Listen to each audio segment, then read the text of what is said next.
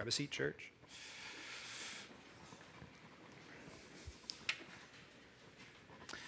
Well, we have 2 more weeks in Hebrews, this week and next week, and then we're going to just plunge immediately into the book of Daniel, which is going to be really exciting. So read ahead.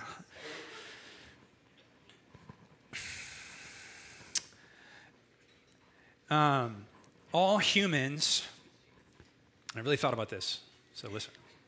All humans live their values. All humans live their values. We say it another way, we are worship-driven creatures. What we do is a direct reflection of what we value. Everything that you do, every decision that you make, every impulse that you have and that you bow your knee to, everything that you do, that you spend your time, your money, your life on is a reflection of what you love. All right? So we live our values. What you value. We're value-driven people. We do what we want. It's one thing, man. One thing I've learned about people. I think I'm quoting my mom right now, actually. People do what they want to do. Why is that person doing that? Why would they do that? Well, that's what they want. They do what they want. And we actually live in an economy that really makes it easy for people to do what they want. It's just kind of a thing. We do what we want, and what we want informs what we do, and what we do reveals what we want. It's not that we always want the wrong thing, it's that we usually want the wrong thing more than we want the right thing. What sin is a choice, listen, sin is a choice to believe that the perversion of reality is greater than the author's version of reality. Sin is when we go, I'm going to choose that perverting what God has made is actually going to make me happier than honoring what God has made. When we step outside of God's reality, outside of God's creation. Sin is a failure to treasure God as supreme. That's what sin is. Sin is a choice to value something that God hates or something that is actually antithetical to God more than God himself. It's a choice to love something rather than someone, God himself. You know, the parent, let's say in his example, the parent who ruins or obliterates his family and loses his children and loses his spouse because of an addiction or because of a hobby or because of an obsession with his career. It's not that he doesn't love his family. It's just that he loves himself more. It's not that he doesn't love his wife. It's that he loves his pleasure more. Augustine, I think it was Augustine that called it the disordering of our loves. Our loves need to be reordered. Our loves are out of order. That's what happened at the fall, right? That happened at the fall. The love, what we love as humans is opposite. It's backwards. We love creation more than we love creator. And so what needs to happen is our loves need to be rearranged. And if you want to know what you really love, you need to look at your micro decisions. What do I mean by micro decisions? Well, I'm making this up, but there's macro decisions. Those are the big decisions that you make. And you're usually pretty measured and careful in how you make those because they're very public, right? People see your macro decisions. But your micro decisions, those are the ones that your family sees. Those are the ones that your kids see. Those are the ones that your spouse sees. Those are the ones that your community sees. Those are the ones that don't seem very costly. The decision of how to spend your money when it's only a small amount. The decision of what to do with your time when no one's really watching. The decision of what to do with your resources when it doesn't really matter, no one's really paying attention. Those are your micro decisions. And if you want to know what you really care about in life, you just got to step back and examine your micro decisions, and you'll find out what you really love. You'll find out what you really care about. So let me bring this to kind of a point here. The gospel, this is so important, the gospel is not a message about how to change what you're doing, primarily. A lot of people think that the gospel is just this message about how to change your life, how to change what you're doing, how to change your ethics, how to change your actions. It's not a message about how to change what you're doing. Actually, it is a message about what God is doing to change your valuing. It's about what God is doing and has done to change what you love, to reorder your affections, to reorder your loves in such a way that your your actions can actually change. So the problem is we don't like our actions a lot of times, right? Because they're costly, they're harmful, they're evil. We know our actions are wrong, and so we want to change them. But the problem is we try to change them by changing our actions. What we really need to change is what we love. Because we do what we love. We live our values. You're following me? We live our values. And so here's the good news. God's smarter than we are. If we were to write the gospel for ourselves, we would write a book of rules. We would write a book of to-dos, the things that would improve our life. We would write self-help books just like everybody does. But God didn't do that because he got smart.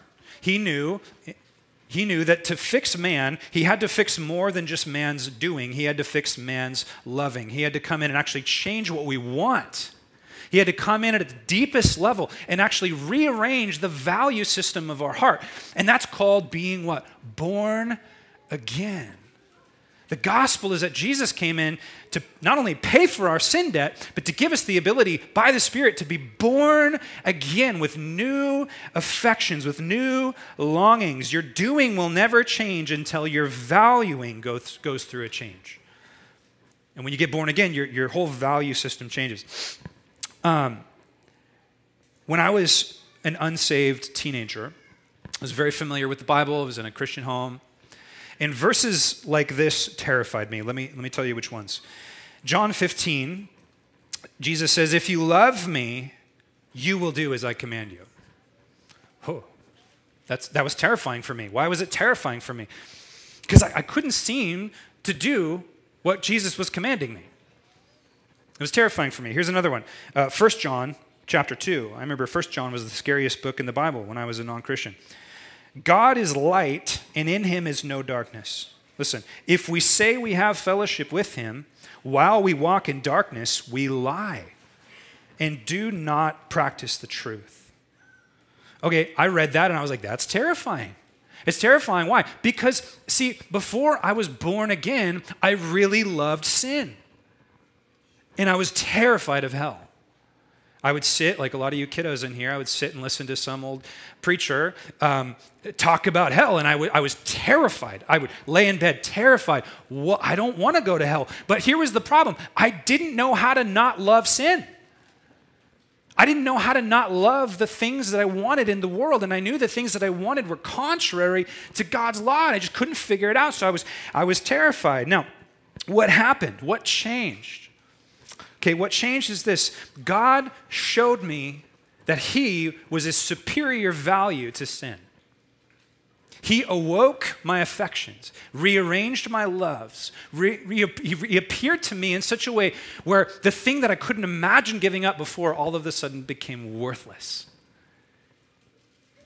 It's like I thought I knew the deepest thing I wanted, and then God created a whole new floor that was deeper in the affections of my heart. He opened up and excavated a whole new basement. The deepest part of my affections, the deepest part of my longings came awake. What did I find? What did I find that made me all of a sudden not care as much about sin? What did I find that all of a sudden released my death grip on the things that I never thought I could get rid of? What did I find? I found Christ. And I found that he was so valuable. I found that he was like a treasure that was so valuable that nothing else mattered. It completely changed what I cared about. All of a sudden, God restarted the engine of what drove me. Now, here's the crazy thing. My life started to change. My morals started to change. Everything started to change. I thought about relationships. I started wanting to be around the body. I started wanting to read my Bible. All these things that I just formerly I couldn't figure out how to make myself do. I just couldn't figure it out. All of a sudden, I wanted to do them. I wasn't forced to do them. I wanted to do them. Why? Because we live our values. See, my values in an instant, by the Spirit of God, by the grace of God, changed because I found a treasure. And that treasure became so valuable to me, so dear to me, that I didn't want to read my Bible so that I could feel good about myself. I wanted to read my Bible because within the book comes Christ. He lives within the contents of the book. I wanted to go to church because in the church there lives Christ. His Spirit lives among the body and each member. I wanted to worship God because he's so worthy. Man, I just changed everything about my life and my doing and my living. But here's the problem, okay? Here's what religion is. Religion is when we come at that backwards. Religion is when we say, Let's start with what it looks like to be a Christian. But if you start with what it looks like to be a Christian without rearranging the affections of the heart, you get legalism, hiding sin, religious environments, abusive environments. Why am I saying all this? I'm saying all this because Hebrews chapter 13 is like the plane coming out of the high oxygen, high levels of theology and Christology. If you guys notice, Hebrews 1 through 12, man, we've just been soaring high Christology, Jesus high and lifted up, the high priest, the temple, the eternal dwelling of God, the city of God, all of these huge theological principles. In chapter 13, the plane is starting to land on the tarmac, and the tarmac looks like everyday life stuff. Okay? Hospitality, generosity, sexuality, contentment, all these practical things that we're going to dive into this morning. But here's what I want you to notice. Chapter 13, this is going to sound really obvious. Chapter 13 is not chapter 1. Where did the author put chapter 13? At the end of the book. It's the last chapter in the book. Why did he do that? Why did he spend 12 chapters unpacking the person and the beauty and the glory and the superiority of Jesus Christ before he even got into any practice about what it looks like to live like a Christian? Because we live our values. Because if we don't get Jesus right in our thinking and in our worshiping and in our viewing, we'll never get our life right in our doing and our acting and our ethics. Okay, you could put it this way. Our doxology, that is our worship, and our theology, that is our understanding of God, is upstream from our morality. Put it another way, our orthodoxy, that's right thinking, our orthodoxy informs our orthopraxy, that's right practice. We have to think right about Jesus before we're going to act right for Jesus. We got to get the order right. And that's why we've spent so much time focusing on who the person of Christ is. Now, we're going to look quickly, for you parents, we're going to look quickly at 1 through 6. But I need you to see the context. I need you to back up and look at Hebrews chapter 12, verse 28 and 29, because it's the key to understanding this list of attributes that we're going to look at here in a moment. Here's what the author says in verse 28, chapter 12. Therefore, let us, that is, Christians, let us be grateful for receiving a kingdom. Now, pause right there. When you were born again, when you were saved, you transferred your allegiance, you became an expatriate of this world, and you transferred your citizenship out of this world system into an entirely new system. It's called the kingdom of God. And as such, you forfeited your rights in this world, you forfeited your value and your currency in this world, and you took up an entirely new currency, an entirely new identity, and you now belong in a new system. It's called the kingdom of God. That's Christian life. Okay, and we grow up into that system. Now we live into this new system, not this old system. That's called the kingdom of God. And he wants us to see that. Now, just pause there. We were up in the mountains last weekend, and we were up on the Pacific Crest Trail. You guys know there's a trail that runs from Mexico to Canada. It's called the Pacific Crest Trail. And people come from all around the world to hike on this trail. And I noticed something as we were sort of on this one mountain pass, and we're watching all of these Pacific Crest Trail, PCT hikers go past us. I said, these guys all look the same. They all look, there's like a look, like a PCT look. And it's not just because they really need a bath. And that's true too. And they can't help it, right? They need a bath. But there's a look, right, about them. What's the look? Well, there's these certain characteristics of these guys. They have a look about. First of all, their backpacks are really tiny.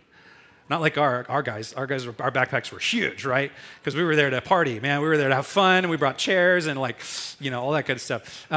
Like Ralph brought a saw that was 6 feet long, and he literally made a stool out of a log. It was crazy, So, but not the PCT hikers, right? They wear these tiny little backpacks and tiny little shorts, and they have and they wear like sun protection, and they just have a look about them. Now, how do I know that it's a PCT hiker? Because they live their values. See, there's a culture there. What are their values when you're a PCT hiker?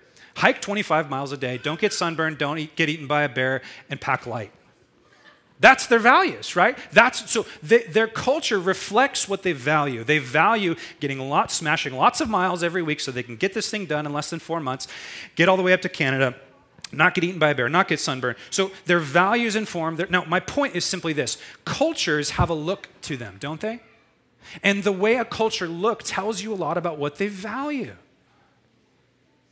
So as Christians, what should our look be? We should be pretty easy to spot. And it's not because we got some cheesy thing on the back of our car or some fridge magnet or because, whatever that is. It should be something about us that is unique and distinct and stands out. There should be a culture of Christ's community. I think it's Scott McKnight calls it Christoformity. Christoformity, meaning we take on the shape of Christ as a community and as individuals. We look like Jesus. We share these attributes like that a community that people look at us and are like, wow, you guys look like Christ. What the author's going to do this morning is he's going to unpack for us characteristics of a Christoformity culture, a culture that looks like Jesus.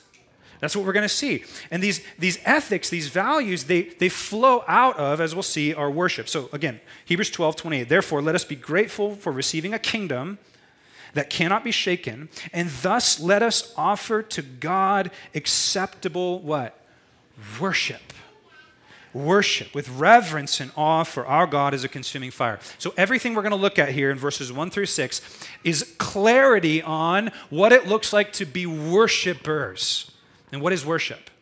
Worship is what we value. Okay? Worship is when Christ is the center of our valuing. So let me put it very simply. Verse 1 through 6 is what it looks like to live our values when Christ is our ultimate value. Are you with me? Okay? And we're going to see some of the nuances of what Christian culture looks like. So if you're taking notes, I'll just give you 5 quick things and then we'll end. 5 quick characteristics of kingdom culture. Number 1 is familial charity. If you want to write it down, familial charity. Look at the first verse of verse 1. Let brotherly love continue. Let brotherly love continue. Anybody know what the Greek word for brotherly love is? Philadelphia. Philadelphia. Okay? Philadelphia. It's brotherly love. It's the city of brotherly love. It's this amazing reality that Jesus bought with his own blood. And I need you to see that he's saying, hey, value, prize this beautiful thing called brotherly love. Now, don't get so hung up on the brother piece. It's not about brothers, it's about family.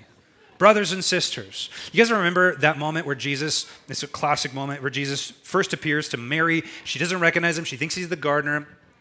And he reveals himself to her, and she clings to him, and he says, don't cling to me. He says, go, and here's what he says. He says, go and tell, listen, he says, go and tell, not my disciples, not my followers, not my friends. What does he say? Go and tell my brothers that I'm ascending to my Father and to your Father, to my God and to your God. One of the most astounding realities that Jesus purchased with the cross was the family of God. It was one of the first things that he unpacked when he revealed himself to Mary. He said, look, I am now brothers with you. It's the first time there that he refers to them as brothers. Our Father. Jesus purchased, we actually sung that song, Our Father, right? The Lord's Prayer. Our Father who art in heaven. We are now part of the family of God. And what the author here is saying to the Hebrew audience is he's saying, let this familial love continue. Let it continue. Now, I need you to note this. This is not a call to create this community. It's a call to curate this community. What do I mean by that? I mean that it's a call to continue it. Do you see that? He says, let it continue. And now that might seem like a trifle point, but it's really important. We actually don't create gospel community. It's created by the Spirit. It is a reality. If you've been saved, you are born into a family. I remember hearing about this disease years ago, and I Googled it, and it turns out it's a real thing. It's called body integrity disorder. Have you guys heard of this? It's the craziest thing. It's really rare, and it's where you actually have a limb that is perfectly healthy and perfectly normal, but your brain will not accept it, and you have an urge to amputate it. Okay, I think this is a disease that actually is within the church. There are a lot of Christians who have been born into a family, and they don't want the family, even though it's theirs. There's a lot of Christians that struggle with the idea of the church. They're like, I don't know, man. I can go meet Jesus in the woods. I don't really need to go to church. It's not really important, okay? But the reality is you are born into a family. And whether you accept that reality or not, you need to see that it's there and that it's yours and that it's valuable. The love of the body is the greatest witness of the church. Did you know that? The way you love, remember what Jesus said? He said, they will know you by the way you love each other. And he's talking about Christians, the community, the body of Christ. One of the things that made the gospel so catalytic and just so explosive in the first century wasn't just the message of the good news. It was the way that it coupled with the way Christians were caring for each other within the community of Christ. It was astounding. When Christians start preaching the gospel and they start living the gospel by radically caring for their community and actually acting like a family, it's crazy. Churches grow. Life happens. People get saved. The gospel moves. So the first call here for this community, the characteristics of this community, is to let this familial love continue. It's so important.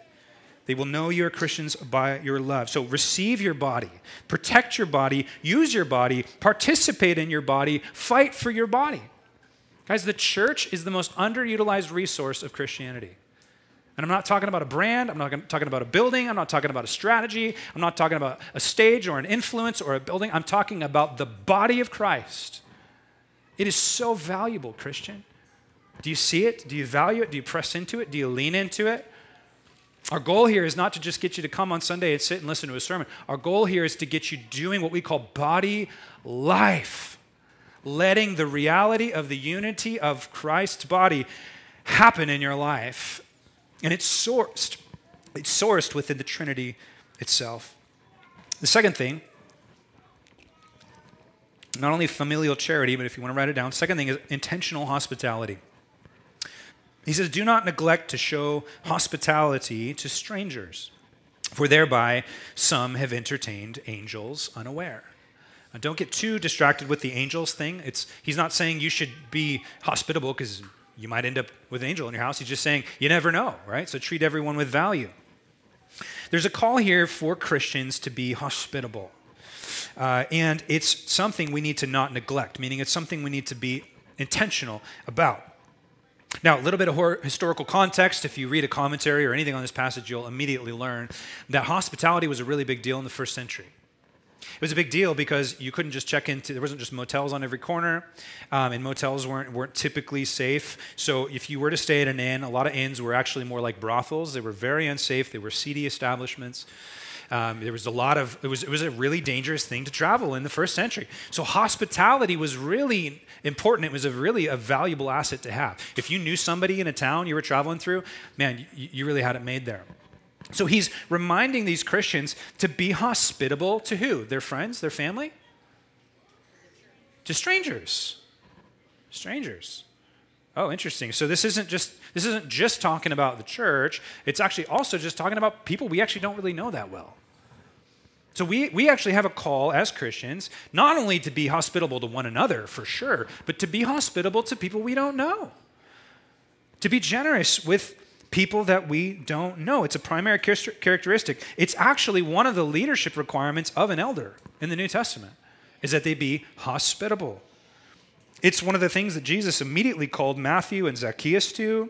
It was something that Jesus expected the community of faith to do when he sent out his 72. He said, people are going to let you stay in their house. Or they should. Otherwise, shake the dust off your feet. Why is hospitality so important to God? Why is hospitality so important to God? The answer is this. Listen, God is the God of the outsider. Read the Bible.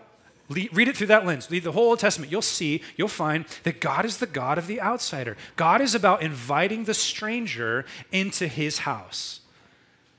And that's you and I. That's you and I. We are not Jews. At least I'm not. We're Gentiles. We are the outsider. We are the stranger. Christ came into this world and he showed hospitality. He came into this world so that he could bring us back to his world. He said, I'm going to make a house for you. He has invited us with hospitality into his space. And so Christians, who again are a Christ-centered culture, a Christiform culture, a culture that's supposed to reflect the attributes of Jesus, our Lord, we, like him, are to be hospitable. How? the same way he was. Jesus was incarnational. He went into where people were, and he invited them into where he was. It's what Jesus did. Now, I want to actually encourage you guys in this. You guys are so hospitable. And by hospitable, I don't just mean letting people into your home. Be careful about that. Sometimes that's a good thing. Sometimes it's, But I think even more so in our cultural context, it's letting people into your life.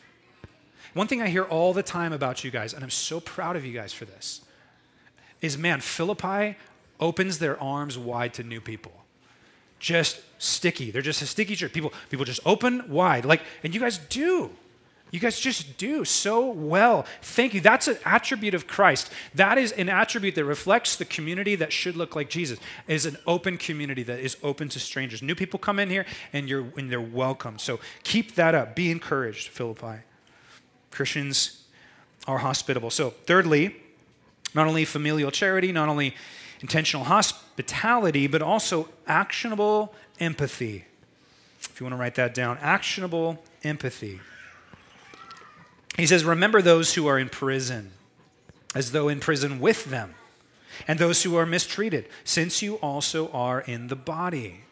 Now remember, the Hebrews are being persecuted here around 50-something AD, and so they've had some of their property taken away. Some of them have literally been in prison, not because they were criminals, but because they were being persecuted for their faith. And so here, the author of Hebrews is reminding these Christians, don't forget about those within your ranks that have been imprisoned. Care for them. Now, a little bit of cultural context here that helps you understand this. Prison was pretty different in the first century than it is in our world. Okay, prison today is like a holding place, and we give people food, and we give them lodging, and we give them everything we need. That was very different in the first century. Prison was a temporary place for them to figure out what they were going to do with you long term, and they wouldn't give you food. So you were completely dependent on the generosity of your family system or your friends to make sure you didn't die if you were in prison. Guys, that's why Paul, when he wrote to the Philippians, he said, thank you for standing by me when I was in jail. He said, you were the only ones that stood by me. That means they were bringing him food and sending him money so that he could be sustained while he was in jail. Okay? Now, what he's saying here is he's saying, don't forget about the people. Don't forget about the people that are out of sight, out of mind. He's saying there's some of you that have been arrested and mistreated. Take care of them.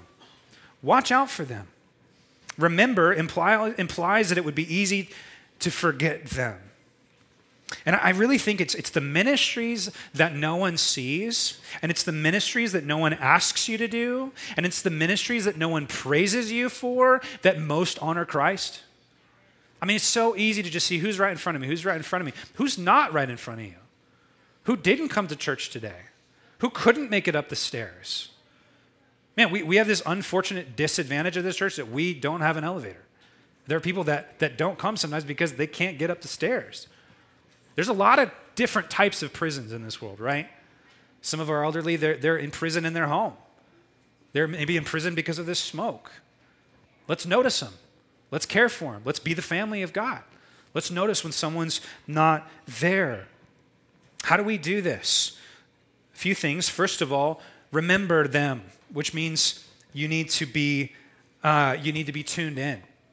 Out of sight, out of mind. It's really easy to just be absent, but there's an intentionality here. How do we do this? Another is through empathy. You notice he says that. Remember those who are in prison as though in prison with them. What that means is enter into their discomfort, enter into their pain, feel what they're feeling. That's empathy. That's choosing to feel the sorrow of someone else. It's an incredible thing. And where did we learn that? Where did we get that? We get it from Jesus. Jesus chose to come into this world and take on human flesh, to be the man of sorrows, to take on the grievances of humanity that were not his. Why? So that he could empathize and have solidarity with us as our great high priest. We're to do the same. Jesus came out of heaven, out of freedom, into a world full of captivity and slavery and death, brokenness and evil, and chose to put all of that on his own shoulders, to live 33 years in tears because he was choosing to enter into prison with us so he could set us free. So Christians, how do we live? We live like Christ. We enter into people's cages with them. And we meet them where we are, or we meet them where they are. I would encourage you this week, this is really practical stuff. Again, we're landing on the tarmac here, okay? I would encourage you this week to think about, in the body of Christ, who is imprisoned? Who's imprisoned in addiction? Who's imprisoned in mental illness? Who's imprisoned physically? Who's imprisoned in anxiety? Who's imprisoned in depression? Can you be incarnational like Christ? Can you meet them in their space? Can you care for them? If you do that, you're doing body life. That's what the call here is. It's to be actionably meeting the imprisoned in the space that they're in. And the gospel is our example for this. Number 4, so not only familial charity, not only intentional hospitality, actionable empathy, but fourthly, honorable sexuality. Honorable sexuality. Verse 4, let marriage be held in honor among all, and let the marriage bed be undefiled. For God will judge the sexually immoral and adulterous. So here the author decides to bring up the institution and the reality of marriage. Okay, and he's referring not only to the idea of marriage, which, by the way, God made it. God made it up. He gets to decide what it is and what it isn't. It's not up for debate. Okay, marriage is created, and it was created with intentionality. He's also referring to the marriages that existed at the time of this letter being written. And what does he say about marriage? He says, honor it. It's so important. It's so valuable. It deserves our honor. It deserves our respect, is what he's saying. It's interesting that he says uniquely that there is a judgment specifically connected to sexual immorality. Okay, now that doesn't necessarily mean that if you're struggling with sexual immorality as a Christian that God is going to condemn you or damn you. What that means, though, is that judgment begins in the house of the Lord. And God does not allow sexual immorality to go unchecked. He will work purity in his church. Okay, I know we got kids in here, so I'm trying to be careful in how I say this. The industry of pornography is directly connected to the sex industry. It's directly connected to people being taken advantage of, and God is purifying and working in his church. Okay, so he lists not only does he list sexual immorality, which is porneia, he also lists adultery, which is moikos, which is anything outside of the marriage bed. He says, honor this, live holy. Why do we live holy? Because God is holy. Okay, we are a set-apart community. We are set apart for his purposes. Listen, sexual sin and perversion is one of the chief characteristics of Satan's economy. Isn't it? It just is. It's one of the chief characteristics of Satan's economy. And Satan, in his world system, loves to take what is perverted and make it normative and even celebrated. Have you noticed? So what should be one of the primary defining characteristics of Christ's community? Sanctity in marriage, holiness sexually. This is important. It's very important. Number 5, we'll end here. The 5th characteristic is material liberty. Material liberty. Look at verse 5. He says, keep your life free from love of money, and be content with what you have. You notice he doesn't say, keep your life free from money. What does he say? Keep your life free from the love of money. It's the same thing Jesus said. Jesus didn't say money is the root of all evil. He said the love of money is the root of all evil. Now, pull the files back up for my introduction. What did we learn in my introduction? We live our values. We live our values. What is Jesus saying here? He's saying, don't let the value of money control you.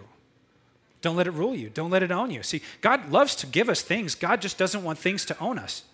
He's okay with us owning things. He doesn't want things to own us. God's okay with us having money. He doesn't want money to have us. And I know some of you guys do what I do, and you go, oh, money, I don't really care about money. Whatever, money, I'm not a money person. Oh, yes, you are. Oh, yes, you are. See, money represents material possessions. It represents security, safety, image, comfort, pleasures, experiences, hobbies. I'm not a money person, but I do really like getting Dutch Bros every morning, and I do really like leasing a new car, and I do really like getting to go on a vacation once a year, and I do really like living in a safe neighborhood where I don't have to worry about getting broken into, and I do really like having an alarm system, and I do really like having Ben & Jerry's in my freezer. Okay, you like money, right? Now, I'm not saying it's evil to want those things. I'm not saying it's evil to have those things. I'm not saying it's evil to love those things. Just love Jesus more. It's the ordering of your loves that needs to happen. It's the ordering of your loves that needs to happen. You will never be free from listen, this is so important. You will never be free from the love of creation until you experience the love of Creator. Everything comes back to idolatry. What is idolatry? Idolatry is taking creation and putting it in the place of Creator. What is that? It's a misordered love. It's making too much of something rather than someone. It's taking what God made and making it God. It's worshiping what God makes instead of the person of God himself. That's slavery. What you worship, you serve, because we're value-driven creatures. What you love is what you serve. So what's the key to freedom? Love God, serve God, value God, and you'll be free. Freedom is realizing you already have everything you could ever want in Christ. So everything you thought you wanted is of no importance anymore, and everything that you feared losing before is no longer has any weight over you. The Christian is the definition of a free person. You have all that you need in Christ. He has eternal riches for you. That's why Paul could say, while he was sitting in jail, he's like, take my life, I don't care, I have everything I need in Christ. To live is Christ, to die is gain. He's like, it doesn't matter. I can have a lot, I can have none. It doesn't matter. Christ is my treasure. He's hidden in the field. I found him. I bought the whole field. He's my treasure. Take my life. I just spilled water all over myself. Why not? Why not? Just baptize me. Okay, whatever.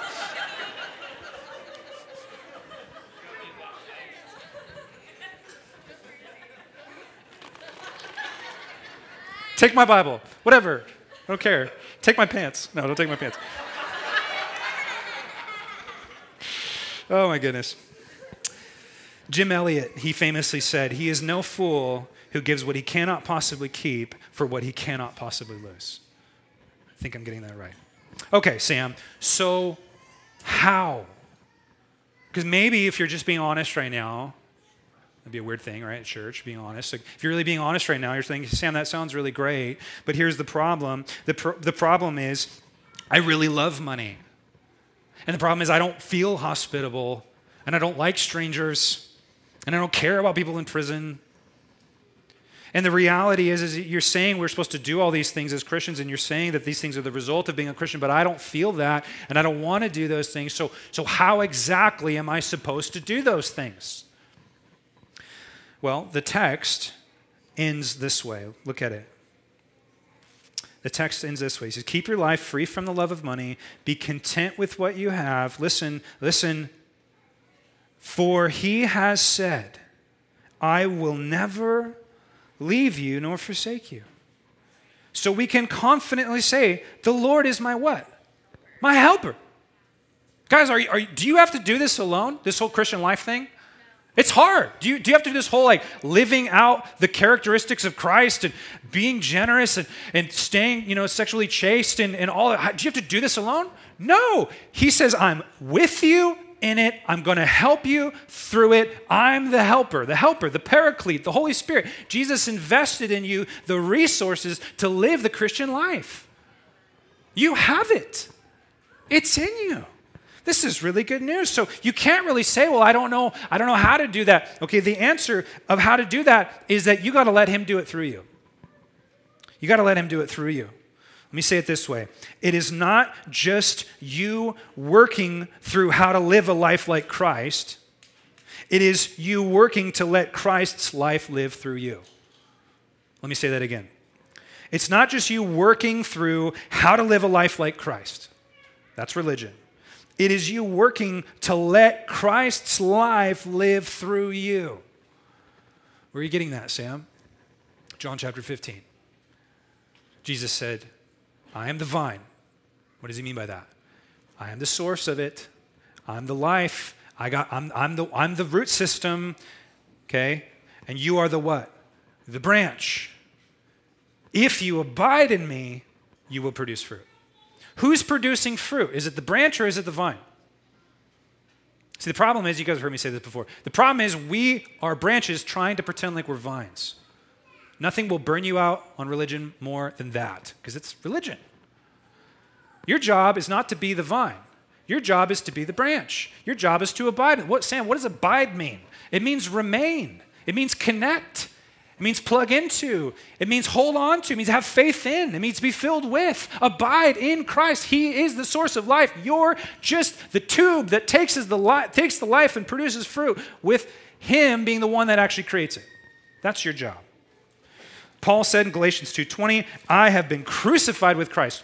What does he mean? He means me, formerly who I was, Paul, formerly Saul, I have been crucified with Christ. My old man is dead. My old life is gone. It's nailed to the cross. It is no longer I who live, but Christ who lives in me. And the life I now live in the flesh, I live by faith in the Son of God who loved me and gave himself for me. Paul is saying that it's Christ's life living through me. Now, this is so important. I can't even set my Bible down because there's so much water. This is so important, because if the focus becomes, okay, Jesus said to not do these things and Jesus said to do these things, I need to try really hard to do. If the focus becomes trying to order your doing instead of ordering your valuing, you're going to fail and you're going to get discouraged. You have one job, Christian. You have one job, and it's the same thing Hebrews has been telling us to do the entire way for the last year, and that is get yourself to Christ. Plug into him. And let his life through the Spirit produce fruit through you. Sam, that's so ethereal. What do you mean by that? I hear it all the time. Like, just give me practical. What does that actually look like? Okay, let me make it as practical as I can. Put it this way. What we do will change when what we value changes. Are you with me? Okay, I've been talking about this for 40 minutes. What we do changes when what we value changes, right? What we do changes when what we value changes, right? I still don't think you guys are good. What we do changes when what we value changes, right? Okay, that was good. Thank you. Okay. I'm going to start the whole sermon again. What we value changes when what we see changes. And what we see changes when what we look at changes. Okay? What that means is that if you want to change what you're doing, you need to change what you love. And if you want to change what you love, you need to change what you're looking at. Sam, you're saying if I just look at Jesus, I'm going to start living differently? Yeah. If you've been born again. Because if you've been born again, God came in and gave you entirely new desires. The deepest desires of your heart are longing to serve and be faithful to Christ. And the only reason you're not worshiping him is because you're not looking at him. He's the ultimate value in the universe. He's the ultimate joy. He's the ultimate treasure. He's the ultimate glory. He's the source of everything in all the universe. If you're not worshiping him, it's because you're not looking at him. So what is our primary job as Christians?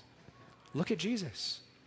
He's with you. He's in you. And he wants to produce this kind of culture through you. So stop working so hard to change your behavior and start working hard to change what Dallas Willard calls your wanter. And what I'm going to call your viewer. Willard famously said, our wanters are broken. That's the problem. Our wanters are broken. What we want, it's broken. We need to want Christ. So put your eyes and your scope and your entire being. Make Christ the center of gravity, and your life will begin to change. So some of you guys are just like, man, I just don't know how to get over this thing in my life. Start worshiping Jesus and watch everything begin to change in your life. Well, I don't want to worship him. Then start looking at him, and you will. Meet him in the book. Meet him in the text. Meet him in prayer. Meet his Spirit. Interact with him, and watch him produce fruit in your life. Amen? Why don't you stand with me? God, we thank you so much this morning for just this opportunity to open the book and to be reminded that Christian culture looks different. Lord, I pray that we would be people that look different, not because we're just trying to synthesize a Christian life, not because we're just grin and bear it, sort of drudgingly saying no to things that we actually want, but rather, Lord, that we would be a community that is worship-driven, getting to do exactly what we want, which is to worship you, to be with your people, to open your word, to be edified. Jesus, you are the ultimate value in the universe. God, will you fix our worship disorder this week? Will you help us to see that you're what our souls are screaming for? You're what our bodies and our senses and our desires are just aching for, Jesus. You are the source of all joy and goodness in the universe. God, forgive us for giving these perverted lies, twisted truths, false kingdom values. Forgive us for giving them this attention of ours. Lord, satiate, satisfy the worship of our heart in yourself. Help us to be people that live right lives because we want to, because we've found you to be so lovely, to be so tremendously valuable. Jesus, you're the King. Help us to be a Christiform community, a community that looks like Christ. Thank you, Lord. We're in process. You're going to meet us in that this week. Thank you that you're the vine, we're the branches. Help us to abide this week. In Jesus' name, amen. Amen. All right. God bless you guys. Hope you have a great day.